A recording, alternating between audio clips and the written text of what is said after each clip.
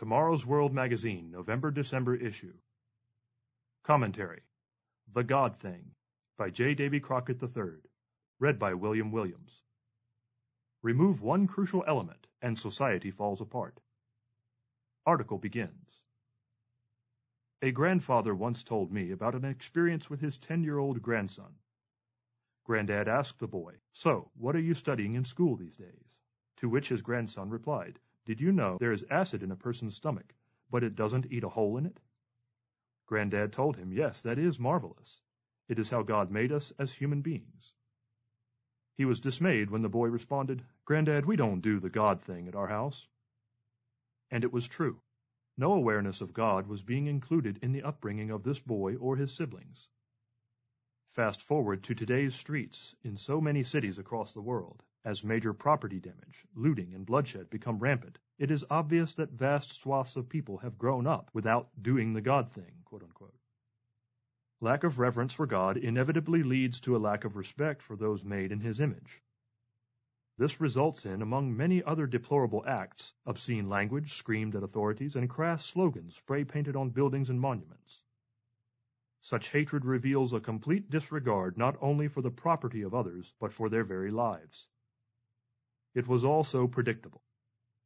A generation that ignores the need for two-parent households, champions self-indulgence, shames those who dare to discipline, belittles high standards of personal conduct, and actively teaches its children to engage in violence, filthy language, and sexual promiscuity, breeds a culture consumed by moral rot.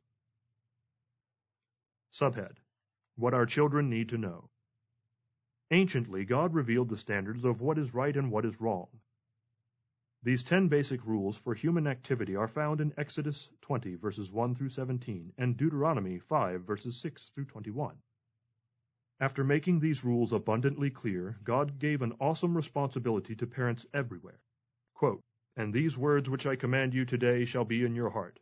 You shall teach them to your children, and you shall talk of them when you sit in your house, when you walk by the way, when you lie down, and when you rise up." Deuteronomy 6, verses 6 through 9.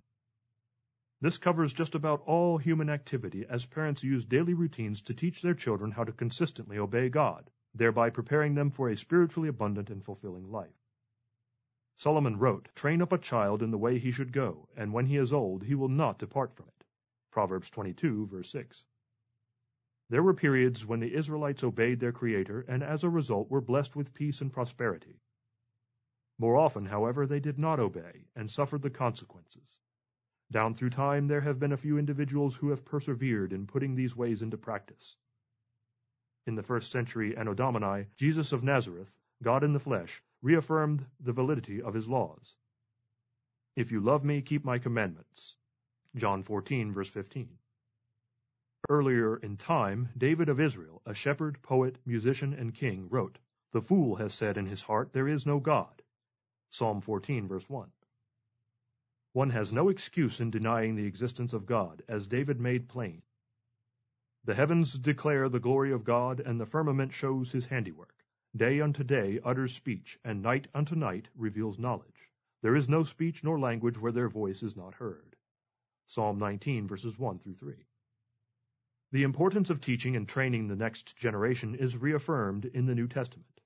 In his letter to the church at Ephesus, the Apostle Paul gave instruction to fathers regarding their children, that they should bring them up in the nurture and admonition of the Lord. Ephesians 6, verse 4, King James Version. Seize the opportunity to teach your children the God thing, knowledge of the Creator and His rules for mankind.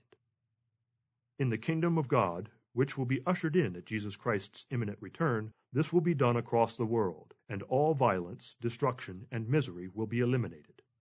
Godspeed that day. End of article.